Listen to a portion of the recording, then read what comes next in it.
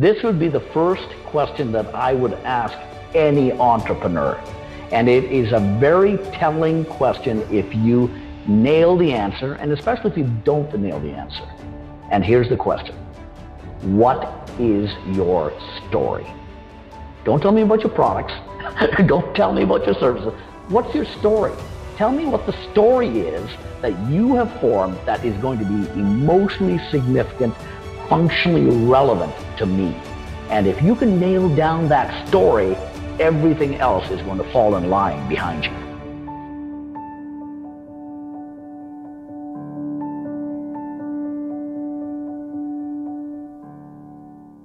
Welcome to the Secrets of Success podcast. I'm your host, Dr. Ken Keys. You know, I really do appreciate the listenership and everybody that's been supportive. We've been getting some comments online and emails, and so just, keep those comments coming. What you liked, what were some of the insights you gathered from guests. Sometimes these podcasts are sort of listened in a vacuum, pardon the pun, and we never really know the impact of it, but periodically we hear from different listeners, and so thank you for that. And we also do thank you for sharing, pass it on, leaving a positive comment on whatever platform you're listening on. If you have some guest ideas for us, please pass those on as well, as we want to be able to serve you there. As always, CRG is the sponsor of this show, Being Consulting Resource Group, our publishing and training company. And part of what we talk about today with Kiran Therakan. So interesting name, and with my dyslexia, I'm just saying it carefully, and he's written a book that's really talking about story and the importance of really having an articulate story so that people can kind of buy into what's going on, not from a self-centered point of view, but from a self-honoring, but also a service. How does what I'm doing in my story really impact you in a positive way? So Kiran does an amazing job of just sort of articulating that, talking about the 7 sort of essential pieces of a successful story in, personally, professionally, as a leader, as a company, and how that all applies to us. And of course, all his contact information is in the show notes. So my really challenge to you, if you already haven't done so, is have you clarified what your story is and who you are? Because one of the steps in a story is, do you know what you believe in? And so one of our online courses and assessments is the Values Preference Indicator. It's our second most popular tool that we have after the Personal Style Indicator. And if you haven't taken that, my encouragement is to consider that. If you know somebody who is really struggling with clarity and they really want to take their life to the next level, that they know that they know that they know, and they have this sort of certainty, and they want to make the right decision every time, then our encouragement is that they either take the Values Preference Indicator or even take the full e-course, which is What Do You Really Value? So thank you again for being a Secrets of Success listener or subscriber. And here is our show with Kiran Therakan.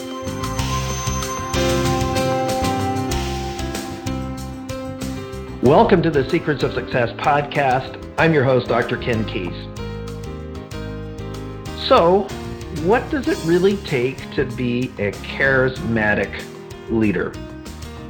What does that take? Well, you don't have to think about that anymore, because our guest today has written a book on it called The 7 Essential Stories to Charismatic Leaders and what they tell. But we'll get into the story first. So, Kiran, how do you say your last name correctly? Therakan. So welcome to the show. And thanks for hanging out with Secrets of Success today. Thanks for having me, Ken. Well, you're welcome. It's always cool to have, leaders on the show and experts on the show. But as everybody knows on Secrets of Success, if you are a regular listener, we want to delve into your story. So, Kiran, that is kind of an interesting first name. And since this is an audio podcast, they have no idea sort of your background or culture. So where does that hail from? Kiran is a South Indian Christian name, actually. It means it's got a Syrian Orthodox background. It's got roots in Italian. It's got roots in Greek. lots of things. It actually means of the Lord, shockingly enough. My great-grandfather was a priest back in the church back in South India. It's a very old church, as old as the Catholic Church is, and in fact, the legend is it was founded by Thomas the Doubter. And in fact, he was actually martyred in India in, I think, 52 AD, something like that. 52 AD? Yes. Oh, hey, that's not like 1500 Sorry. You said 52. I did say 52 AD, yeah. So when the disciples, all went out into the world, he came to India. And he founded, and the legend goes that he founded the churches there, right? And that eventually he was martyred there. And that was in the 50s, 50 AD. Whew. Man, do you have a heritage that's rich? Greek, Roman, Syrian? Yeah. Like, what don't you have? Man, all of those things. Man, aren't we honored? Okay, so that's awesome. I appreciate that story. That's cool. So now, were you born in Canada, or did you come with your family, or what's the story there? So I'm 57 years old. So I came to Canada in 1968. And so I was 5 years old at that point in time with my family. We moved from India. We were in a number of different places in India. My dad was an X-ray technician, and my mom was a medical secretary. We moved from India to London, England, and straight from London, England, 6 months later, to Ponoka, Alberta, which is a little town. I know that place. Do you really? I know that place, unfortunately. No, I'm kidding. So what caused your parents to want to go from London? Because I know there was a lot of people of Asian sort of descent that were in that region. So what caused them to want to come to Canada? Well, the Canadian government was recruiting all sorts of medical professionals at that time, late 60s. And so they had their choice. My dad had his choice of going almost anywhere in Canada that he wanted. He chose Alberta because one of the slogans for Alberta at that time was sunny Alberta. And of course, you're in the middle of London, England. You're not really clear what that means in the middle of January, right? But that's how he chose Alberta. And then there was a little town south of Edmonton, 60 miles south, called Ponoka, and he ended up there in the middle of Stampede Weekend, 1 July in 1968. Well, he moved during the summer. He didn't move in February, and I went to school in Alberta, so this is sort of how I have some knowledge too, in Olds College, which is an agricultural college. And so I know what it's like to be minus 50 for a couple of days. That would have been a shock to your system, I'm sure. I'm sure it was a shock to his system. As a kid, I'm probably, hey, this is just life, this is the way it is. Hello, snow. Hey, this is cool. I can build some snowmen. And probably couldn't have done that in very many places in the UK, though it would have been rainy for sure. It would have been rainy for sure. So welcome to Alberta and your family getting settled in, south of Edmonton. What happened kind of after that for you? Well, I went to grades 1 through 12 there, came up to university, and I never really left Edmonton. My sisters both moved to the U.S. One of them, they're both teachers. One's a principal of a school down in just north of D.C., and the other one is in New York. But, I just stuck around in Edmonton, and my entire career was here, either in marketing or sales or a variety of those kinds of, communication-related activities. And the book I wrote is a direct result of those kinds of learnings that I've had over the last 35 years. Cool. So when you went to university, what did you take? I took a business. So I went to the School of Business here at the University of Alberta, and I majored in marketing at that time. But I think, I will tell you that I've probably learned more about marketing in the last 5 years than in the previous 35. And because it's a very rapidly changing field, some of the principles are still very fundamental, of course, right? But the way you apply those principles, those strategies are very different as the landscape of internet and digital technologies change. Now, I'm a host that likes to probe a little bit. And part of that is, when you think about the culture of your family growing up, how would you describe really the culture of your family in terms of supporting you, encouraging you, or just what was that like for you there? Did you feel that, okay, you were encouraged to do whatever you needed or wanted to realize your potential, or were you given sort of certain guidelines that this is the way we want you to go? Well, I think there's always expectations, especially in Asian families, I find anyways, of, what are desirable professions. Right. And, that's doctor, lawyer, engineer, that kind of thing. And of course, I went into business. And so, I was always encouraged to go to school after high school, go to university and such. But, the path I took as a marketing professional certainly wasn't part of the prescribed career paths that most Asian families would have. How did they react to your entrepreneurial independence? Well, they eventually accepted it. It's very little you can do after your kids leave the house.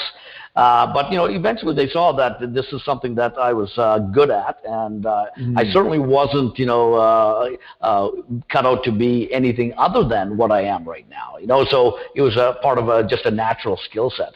And when you're in your mid-30s, mid-40s, you eventually start tuning your parents' desires for your career path out, because your career path is only 15 or 20 years more, right? It's not another 35 years more. Well, exactly. Well, listen, I'm the firstborn male, Eastern European descent, growing up on a dairy farm. I had no pressure to stay on the farm. Not. So, and when I left, you said we betrayed, we did all of this for you, all that kind of stuff. So I get it. I understand. And, what would you say to listeners as far as this journey of trying to balance this expectations of family in your own journey? What would you say to some of those people there? And I know this links into some of the leadership stories that you have, but what would you say to the listeners about that? And you're talking about the family that I grew up in, is that correct? Yes. Well, okay. Yeah, and just generally speaking as a leadership expert. Well, I think, leadership in families is just as relevant as leadership in organizations and leadership in anything that you're trying to do. So the way you go about guiding any of those entities, family, organizations, companies, whatever it is, it can be fraught with a lot of danger and a lot of opportunity. And so the question becomes, how do you navigate that? And so what you will find is that, the critical thing that all of these things have in common is that the actual leader is not the authority figure, whether that be a father or the boss or whoever it is, but it's actually the story that the authority figure is espousing, the ones that they are telling. And if that story is really believable, suddenly the authority figure doesn't have to be as much of an authority. You buy into the story that they tell. Here was a very interesting thing that was revelatory, and that is that a great leader with a poor story actually becomes a poor leader. But even a mediocre leader with a great story has the opportunity to become a great leader. Whether you are a father, a mom, whether you're the boss, the story you tell your people is something that's got to be something that's compelling and enlivening and that can infuse them with some kind of a direction that they really want to move forward in of their own will. Well, one of the guests that I had on the show, and I just encourage you to look some of his information up as well as the guest, was Lance Secretan, Dr. Lance Secretan. Sure. Lance is now 80. And so he just wrote a book called The Bellwether Effect. And he says, listen, I don't really believe in mission statements. I believe in dreams. And so what you're saying and what Lance is saying is that this power of story, in other words, who is it that we're really becoming? Where are we going? How do I fit into that? Is critically important to engagement, to energy, to all these kinds of things. Agreed. Completely agreed. So when you finished university and you were talking about you did all these different things, and rather than just skip over them, where did you head after university and getting your business degree? So a variety of different paths. I've done everything from commercial real estate, leasing, working with retailers, finding them space. When Blockbuster was the big thing, I was very much involved. Whoa. Way back in the 90s. Now, At the peril of having young millennial listeners, Blockbusters was a brick and mortar store that rented VHSs and then end up DVDs and end up Blu-rays and end up out of business. And ended up out of it. And they had the opportunity to buy Netflix at one point in time at a very reasonable valuation comparatively. And that was a story, the Netflix story is the one that really took off, right? But Blockbuster was the story for the time. And when I was involved with them, I did a lot of their site selection, most of it actually, in Edmonton in probably the early 90s, right? And they still had another 15, 20 years to go after that. But I did that. I was in the corporate finance business, which is the junior sister to investment banking. So we would do deals, buying companies, selling companies, raising capital for companies. But there's a significant portion of sales and marketing involved in that as well. Not only in finding the buyers, but finding companies, great companies to sell. When you think about your career path, what were some of the trigger points that moved you on? So you're doing commercial real estate and you're finding spots for Blockbuster, and then all of a sudden you're doing this corporate financing piece. How did that transition occur? Well, I have a line in the book, and it's I wonder if I can remember it verbatim. It's in the chapter about religion, and every organization has a religion. That doesn't mean you're worshiping a deity in a company itself. You certainly shouldn't be worshiping the boss. What organizations, the people organizations do worship is the values and the belief systems of that organization. And the line that I have in the end, concluding the insight and application section, is if you've ever left an organization in anger, that company has probably violated one or more of the values you thought you were buying into when you first joined them. And if you stay with the company and you are still in love with the company, you are in love with that company's religion, which is that values and belief systems, the things that they hold sacred, that they revere. And so anytime that I've moved on, it's because I thought there was probably a better story to pursue, or something was violated. But at some point in time, I remember a great line from Tony Robbins, and it is this: the only time you're ever unhappy in your life is when you are not growing. And so if you're not growing, then things start, especially if you start sliding back, you're probably going to want to start looking for new ways to expand. And that's what ended up happening to me more than once. Yeah, for sure. I guess some people would say, what you're talking about as values is also an underpinning around the word culture in what the company stands for in that way. Yeah, and the core of culture is values. The core of culture is values, and then it goes from there. And then you have various pillars of that culture. In the book, the first half of the book is all about culture, defining the culture, the pillars of that culture, the engines of that culture. And then the last part of the book, and these are two totally standalone sections, the second portion is all about the stories that you infuse into that culture. And ultimately, culture is the operating system. It is the always-on operating system that guides behavior, even when there's no one around to punish or reward that behavior. So people do the right thing because the culture is so infused in their minds, if that's actually taken hold. Now, I'm just going to back up a second, and of course, I kind of move back and forth through the flow here. Where did you kind of go after this investment or this banking side of things?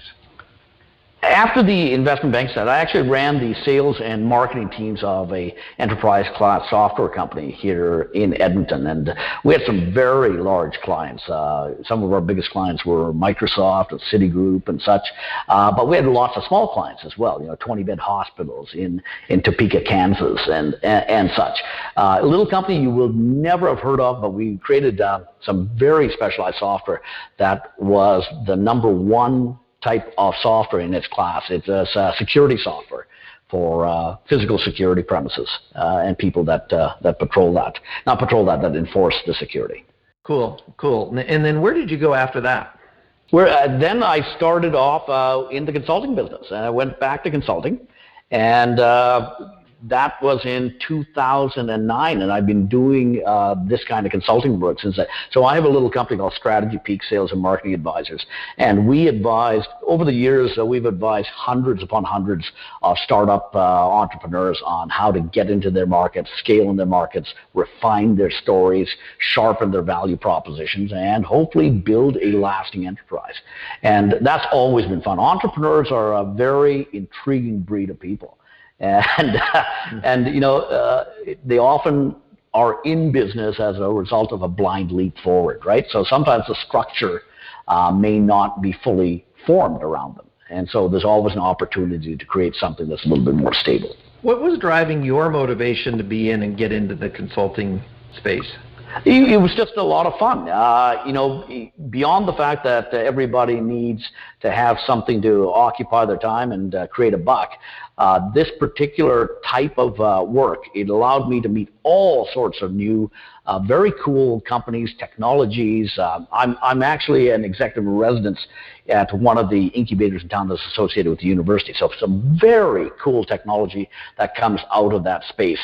And more often than not, you have a deep expertise in the science behind the products, but not as much in the actual structure of a company that needs to be formed to take that product to market and then scale it as an enterprise. Well, thank you for your contribution in helping entrepreneurs to go forward. Now, you made a comment that I just let slip by about, you said entrepreneurs are an interesting group. Was maybe not the exact quote. What do you mean by that? Well, entrepreneurs, from the perspective of, there's no school for entrepreneurship. You don't go, unlike a doctor or an engineer, even if you go and get a business degree, you get a MBA, whatever it is, it does not prepare you fully for the rigors of entrepreneurship, especially when you're bootstrapping. So the kinds of people that we meet are a different breed in the way they think about what's in front of them. You know, there's no prescribed no prescribed plan. An entrepreneur, even in the same industry as an entrepreneur that has gone before them and created something successful, has to recut that path through that bamboo forest for themselves. It's regrown behind the first entrepreneur. That path is gone. So what's worked for somebody already is not something that will necessarily work for you. Unlike the doctor who can see how a surgery was performed and then recreate that same process. In fact, that's probably a good idea, right? Engineers, same kind of thing. Entrepreneurship, no, not at all. You have to create it from scratch for yourself each time, because your culture, your lens, which is culture again, the way you think about things is going to be very different. Your resources are going to be different. Your market opportunities are going to be very different. So the plan has to be unique to you. And there are some principles, obviously, that apply, but it's almost like a snowflake, where it's still a snowflake, but each single one is completely unique and different, and all the dynamics that play into it. So appreciate that. So that being said, and then we'll just kind of mix our conversation between your, I'll call it your consulting expertise and experiences in your book. What are some of the, so our listeners are, from what we can tell, you just never know who's listening. I mean, I got a note from somebody the other day in Australia, said, thank you very much, listened to it, it was really appreciated. So you never know who's really, really listening to your podcast. But that being said, we know they're leaders, business owners, people and professional developers. That being said, what are some of the insights that you have learned that our listeners can apply if they're in any kind of business or any kind of leadership? And let's just kind of start with some of the things that come to mind to you. And if they want to be part of the 7 essentials, that's fine. Or if something different, that's okay. So what would you share with the audience today that would be helpful for them that they can take and apply and go forward with? Well, if I were to give somebody one piece of advice, and only one piece of advice, it would be this. The only thing that somebody buys from you, therefore the only thing that you should be selling, is the big idea. Now let me unravel that. The big idea is a way to solve that customer's pain or get them to gain. So you have to have a deep understanding of that customer. So then the big idea is something that can solve that pain gain point. From that big idea, you create a series of value propositions that are very specific to getting them out of pain, getting them to gain, a set of key messages that summarize what those value propositions are and what the big idea is all about. And then finally, and this is the big one, you wrap it all up into a set of stories. Because stories are very memorable. They're very transferable, very communicable. And so if you have a great big idea that is wrapped up in a scintillating story, that is the only thing somebody buys from you. And here's the trick.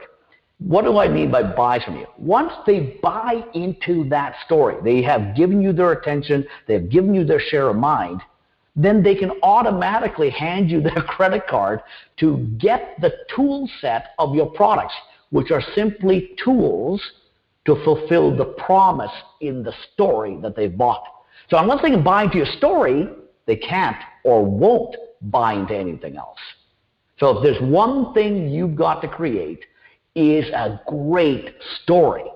And that is the thing that you sell before anything else. Mm.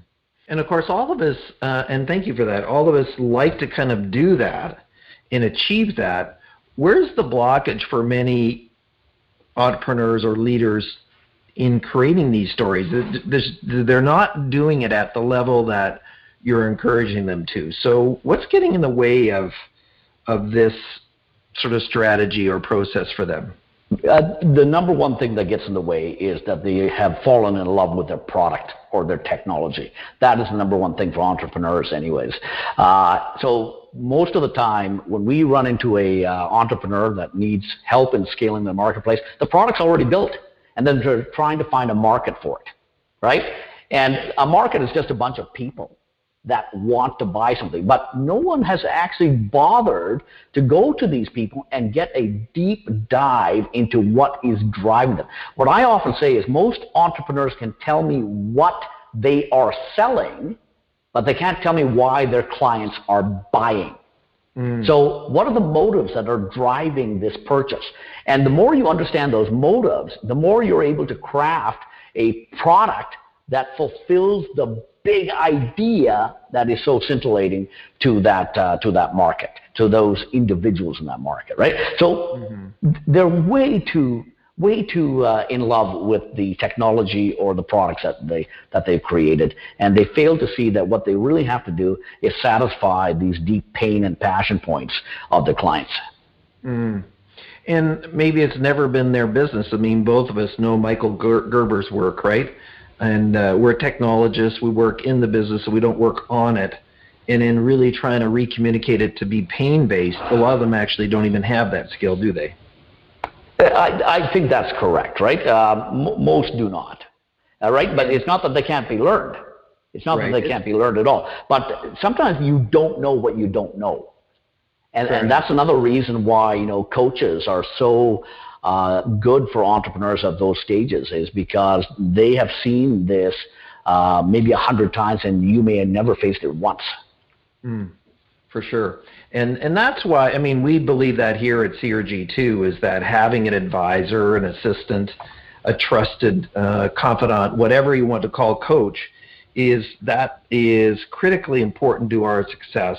It's not an admission of being a loser. It's actually the opposite, is that you see your success through and with the eyes of some assistance. So that's great. So when we think about your 7 essential stories, help us to unpack that, and what do you mean by these different stories, and what is it? How does that apply to our audience today? Well, the 7 stories are based on the deep primal questions that anyone would have when they're encountering a new situation, when they're asked to become involved in something, to join something. And these 7 stories are something that your brain automatically looks for in the answers to these questions. So the stories are answers to the questions, these primal questions that you would have. Do you want me to rattle off what the seven stories are? Okay. It's your book, and so this is why you're here. So you betcha. So the seven stories are, the very first one is creation and origin. How did this start? What was the inciting incident? What drove you to create a business or this product even? What was the market void, the deep pain that you were trying to solve? And people are often very curious about what this was all about. The second one, so you've created this enterprise or this company, but what is your deep belief system? So the next stories are identity, beliefs, and values. So who are you as people? What do you believe in, truly believe in, and how does that manifest itself? What are your deep values? Now, if you're an entrepreneur, you're putting this in your products, but if you're a leader of an organization, you're having to tell your people, especially the new recruits, what kind of company they're joining and what kind of values you want in your people as a result. The third story is the big idea, and we just talked a little bit about the big idea, but what is it that we're trying to gather as the central organizing concept to either get people out of pain or get to gain, or what are we trying to accomplish? What's the mission, vision, those kind of things? Tell me what the big idea is. So in the 60s, we had John F. Kennedy, and his big idea was to land a man on the moon by the end of the decade and return him home safely. And when he made that speech in 62, no one knew how to do it. They had some vague ideas of the technology that they could use and such, right? Mm-hmm. But no one knew how to do it. But they made that happen in like 7 or 8 short years. It's a very quick time. Number 4, the enemy we face. So the enemy is not necessarily an individual or an entity of any kind. It can simply be a challenge. The enemy might be something as,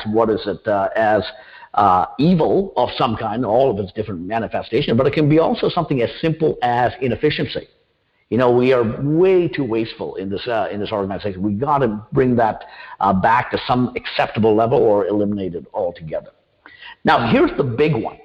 The mighty wins. If you ever want to persuade somebody, this is one of the most powerful stories you can tell. It's the mighty win story. So in every situation, there is a macro trend behind the scenes. Macro trend or trends, plural maybe. And so these macro trends, they don't care whether you believe in them or not. They are going to come into your life, and they're going to create winners and losers as a result. So you might as well understand the macro trend and get on the winning side. So I'll give you an example. Back in the 1950s and the 1960s, 2 credit card companies were formed, right? Visa in the 50s, late 60s with MasterCard. And the ensuing 60 years has been the macro trend of cash to plastic. And the vast majority of the world is not on plastic yet, which is digital now. But cash to plastic is the macro trend. Now, both MasterCard and Visa and a number of other competitors to theirs, but MasterCard and Visa went public just a few years ago. If you had invested it at the IPO price, you would be a very rich person today in both those stocks. And Visa came out after MasterCard did, and it's still, I think it's up 4 or 5 times from its IPO price right now. MasterCard way beyond that. And so understanding the macro trends creates winners and losers. So you can be the opposite side of that as well, and you could be in the currency printing business, right? You sell paper products to governments. Well, I think that might be on the way out, that particular industry, over the next 50, 60 years. And well, if you even think about the music industry and how that has changed now, vinyl records has come back and, of course, use it, but you're never going to see the 8-track player again. And probably both old enough to have used it, and as well as the cassette player. And, of course, there are some people listening said, what the heck is that? Because they might have heard of CDs, but now, forget it. It's just not even going to happen. There's not even a CD player in most computers you buy. Yeah, in fact, and that's just it. In fact, the technology keeps moving forward, right? And again, it completely doesn't care whether you believe in it or not. It simply is going to create that wake of either creation or destruction. And you got to choose the side that you're going to be on. Well, it's interesting, we think about our own business as a producer of psychological tools and assessments. And when I bought CRG 20 years ago, everything was only in print. Yeah. And then not that long ago, just 2 years ago, we had a lot of our support materials on CD-ROMs or DVDs that people would get. Those are all gone already. Just like in 24 months, I had to totally transform into downloadable products for everything. So that is just a trend that just, woof, here we go. And of course, now that people are into this online world, sort of forced consumption or transition, now we have this whole transition from, okay, I don't need to have an in-person coffee. I can just get on some kind of online platform and meet with you. And of course, that's what we're doing here. I'm in Vancouver, you're in Edmonton, and here goes this interview. This wasn't even really possible 20 years ago. Exactly, yeah. And you're on the right side of it. And there's and there's still people, I still know people who just got an internet connection in their home, just a couple of weeks ago. Shockingly enough, right? And I can't even imagine that. Really? This is 2020 when we're recording this. You could be listening to this in 2030. Yes. Really? They just got an internet connection? Quite literally, and that was so that they could teach their online classes from home because they weren't allowed in the classroom back in the university. No, but yeah. Well, I upgraded to fiber optics a year ago just because we were doing so much work online and try to stabilize it. I said, man, if it was anything that was slower than that, I wouldn't even be able to function. And that idea of continually upgrading that, connectivity, right? The speed of it. We're about to get 1 gigabit fiber in our offices, just so we can stay on top of everything we're able to do now through Zoom and all these different types of video connections, right? And we need to have a super fast connection in order to do that. Well, thank you for that. So then after this sort of macro win story, what's next on your list? Okay, so the 7 stories total. So the Mighty Wins is all about story number 5. That is story number 5. Now, imagine an equation. The first 5 stories are the left side of the equation. And if those stories are believable, then the equal sign says, then story 6, the journey we must undertake must be true. So story 6 is all about the journey we must undertake. If those first 5 stories are absolutely believable, it is absolutely implicit that we are going to undertake this journey. And so this is a way to give your people, give your marketplace a story that outlines the steps of that journey and where we are going as a destination. Because they've already set in their mind on the left side of the equation that these are believable stories that say we are compelled to action. Because the only thing worse than death is stagnation, which is an eventual death. And if you don't move forward, you are stagnating. And you might not die today, but if you don't grow at some point in time, death is an inevitability. So with that, what happens with number 7 then? Final one is number 7. Okay, so now we've got the journey we must undertake. I've painted the destination we're going, the steps that we have to take in order to go there. Story 7 is the why we will win story. So you're going to give them the one last push. And what we say is story 7 is actually a meta-narrative. It combines the previous 6 stories into one telling, but then with the addition of what we call keystones. And keystones are that secret sauce, the magic wand, the amulet, the thing that actually transforms what we have to do into something that is something that's going to get done because we have these keystones. And so if you remember from history, you can see all sorts of different keystones.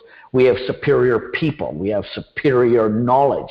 We have a superior technology. We have superior strategy. And there's literally hundreds of keystones. But you have to be able to tell what that keystone is to your people in order for them to say, yeah, that is absolutely believable now. Let's do it.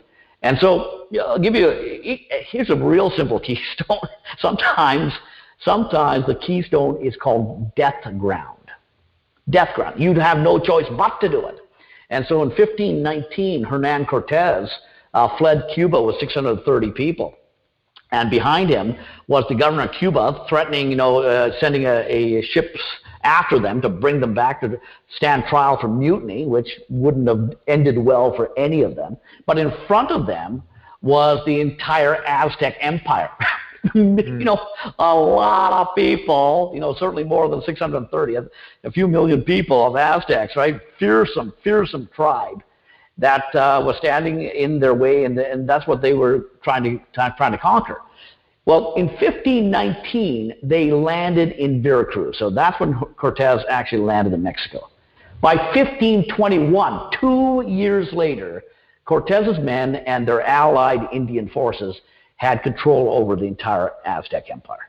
And that was because of this death ground story. Right? They had no choice but to do it. And of course, there's a lot of other things that helped them along the way, including bringing all sorts of European diseases, to help decimate the Aztec peoples and such. But the courage to move forward was in large part driven by this idea that we have no other choice. Well, there's lots of stories where, you land on an island, you burn the boats, and then you just don't kind of continue on that part. So how do I actually shape and weave this, I'll call it level 7 or strategy 7 story all together? Could you give us another example of that maybe a client that you work with, you don't have to reveal who they are, where that all comes together, or maybe your own business? Well, in the book, there's an example of a story all about alternative meat, alternative agriculture, so lab-grown meat. And the story goes through all these different types of things. A great little story. It's told in about 4 pages. And it's all about, it's fictional, but everybody can see it in the entrepreneurs they meet in the technology space. It's almost an identical story to everybody. And so these 3 kids graduate from university, and there's no job, so they decide to start a consulting firm. And so they start the consulting firm, and they're making money, but boy, is it ever hard. And it wasn't, it was always a constant hamster wheel, and, it is mentally exhausting, spiritually depleting. But along the way, they meet this guy, and this guy had, developed a technique for alternative agriculture in the meat space. And so it was a wild thing. So they had a background in the science that this guy is all about. So they actually helped raise the money. They had contacts in the venture capital space through the consulting business, and they were able to pull together a company around alternative agriculture. So they build the company up, and you could stop there. But what they saw was a much larger mission. It was a social mission. How do you feed a planet of 9 billion people? It's 7 billion today, but how do you feed a planet of 9 billion people? You can't do it with the traditional, factory farming methods. There's a lot of counter macro trends to it.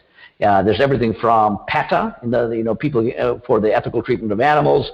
Saying factory farming is unethical, immoral. People don't want to eat livestock. The factory raised animals as much as they perhaps once did, if they did ever. And so there's all sorts of these different things that are macro forces for and against that particular the old industry. And so the kids keep going, and they pull this together, and they're able to create great technology simply by advancing the venture capital funds into more and more of the science behind how to make the scientists' technology better, right? And they create a great little company out of it. But the real thing with this is that those 7 stories are all wrapped up in culture. And the culture is all about, this is what we believe in, this is what we are going to do from a social perspective, from a public good perspective. And this is what we are going to create as a result of it. So it's going to be good for us, good for the planet, good for the people, right? Good for our employees, good for our shareholders. And we tell it into a nice little tight story of 4 pages. And that's what allows people to say, I'm intrigued. This sounds like something I want to find more about. Tell me more. Tell me how I can get involved. And whether that means you're an investor or you're an employee or whatever it is, that story is the first thing you buy into. Well, we even know that, as a professional speaker for 32 years, is we know that story matters in any kind of presentation. Story is more memorable, story can be recalled better, and if story is linked into the principles, then that's way better than just kind of yadding a bunch of data to the person. Absolutely correct. Humans are programmed to remember story. They have a really tough time remembering facts. They have very little problem remembering stories. And if you think about how you would relate your life to anybody, it's not going to be a bunch of facts. It's going to be about the stories you've lived. I suspect, Kieran, that we could actually apply this entire concept to ourselves personally. I'm going in to apply for a position or a job. Could I not use these same 7 sort of steps around positioning myself about why you should hire me? Absolutely. In fact, those 7 stories, again, are primal.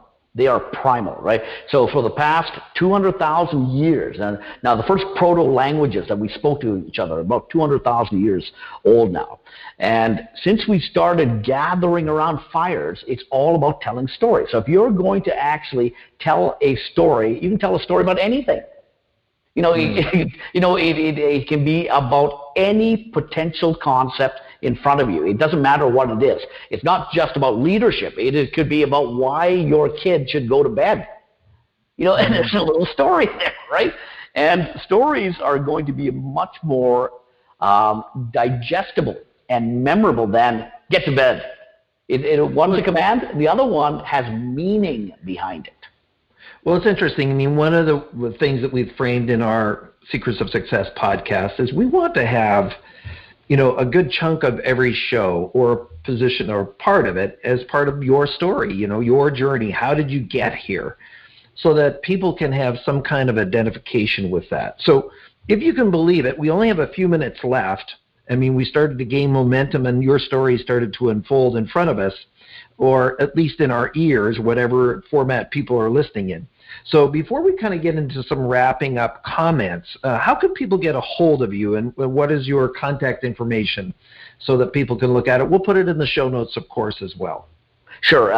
My website is strategypeak.com. So strategypeak, as in mountainpeak.com. And if you come to the site, you can actually download a free chapter of the few chapters of the book. But we're also doing a book giveaway as well. And I think, in fact, here's the URL: strategypeak.com/SOS. And for the first 5 people that register on that particular landing page, we're going to send them a free copy of the book. Okay, so people, did you hear what he just said? He said if you go to strategypeak.com/SOS, then you are going to get a free copy, e-version obviously, of the book, The 7 Essential Stories of Charismatic Leaders, or The 7 Essential Stories Charismatic Leaders Tell. So I have to get the tense right. And so go take action if you're one of the first ones to listen, and boom, put your stuff in there and be able to get that book. So thank you very much for doing that for us. When we kind of wrapping up this show in trying to bring this into a bow, what would be sort of your final 2 or 3 pieces of wisdom? You've done some consulting, you're doing some work, you've written this book, that you would just share to our listeners to say, beyond what you've already shared around these 7 sort of essential stories, as considered as wisdom that you have gathered and captured working with all these clients, say, here are some things to consider and think about going forward so that you can realize your potential. I think this idea that if you're going to realize your own potential, you're going to help other people realize their potential. It's a very collaborative process that way. It's a synergistic process, right? Otherwise, you're just taking. And people usually, stop people from taking too long. So it's got to be reciprocal. So if you're going to help each other out, you're going to get what you want by helping other people get what they want. You have to remember that the only thing that you have to offer at the very beginning is a story. It's a compelling story. It's a scintillating story. It's a story that has meaning for that other individual. And that other individual can be marketplaces, or it can be your employees, or whoever it is. But it's got to be a story that is fraught with meaning, that is important, that's significant to them. So if you're going to work on anything, and it doesn't matter what you are trying to accomplish, it just doesn't. You have to nail down that compelling story that is meaningful and relevant, emotionally significant to that other party. And if you don't do that, you're going to have a very steep uphill climb. When you do that, when you give them that compelling story, they're going to jump into your boat, and you're both going to sail into that future together. I think one of the things you're really sharing is the opposite of being self-centered, is when you give and support and really reach out to serve and help other people, it will come back to you. Exactly. So what would be your final comment to the audience, the Secrets of Success audience today, Kieran? The final thing is this. This would be the first question that I would ask any entrepreneur. And it is a very telling question if you nail the answer, and especially if you don't nail the answer. And here's the question. What is your story? Don't tell me about your products. Don't tell me about your services. What's your story? Tell me what the story is that you have formed that is going to be emotionally significant, functionally relevant to me. And if you can nail down that story, everything else is going to fall in line behind you. Well, I couldn't agree more about the story and just really shaping it in a place that is focused on the needs of others, not your own self-centeredness. And, where'd our time go? All of a sudden, just boom, 45 minutes later, here we are. Thank you for hanging out with us today. Thank you, Ken. I really appreciate you having me on. Do stay on the line. So go to a site, strategypeak.com. The book is The 7 Essential Stories Charismatic Leaders Tell. So go online, get it. And remember, for the first 5 of you, you're going to get a free copy of his book. It's strategypeak.com/SOS. So the question is for you is, what is your story?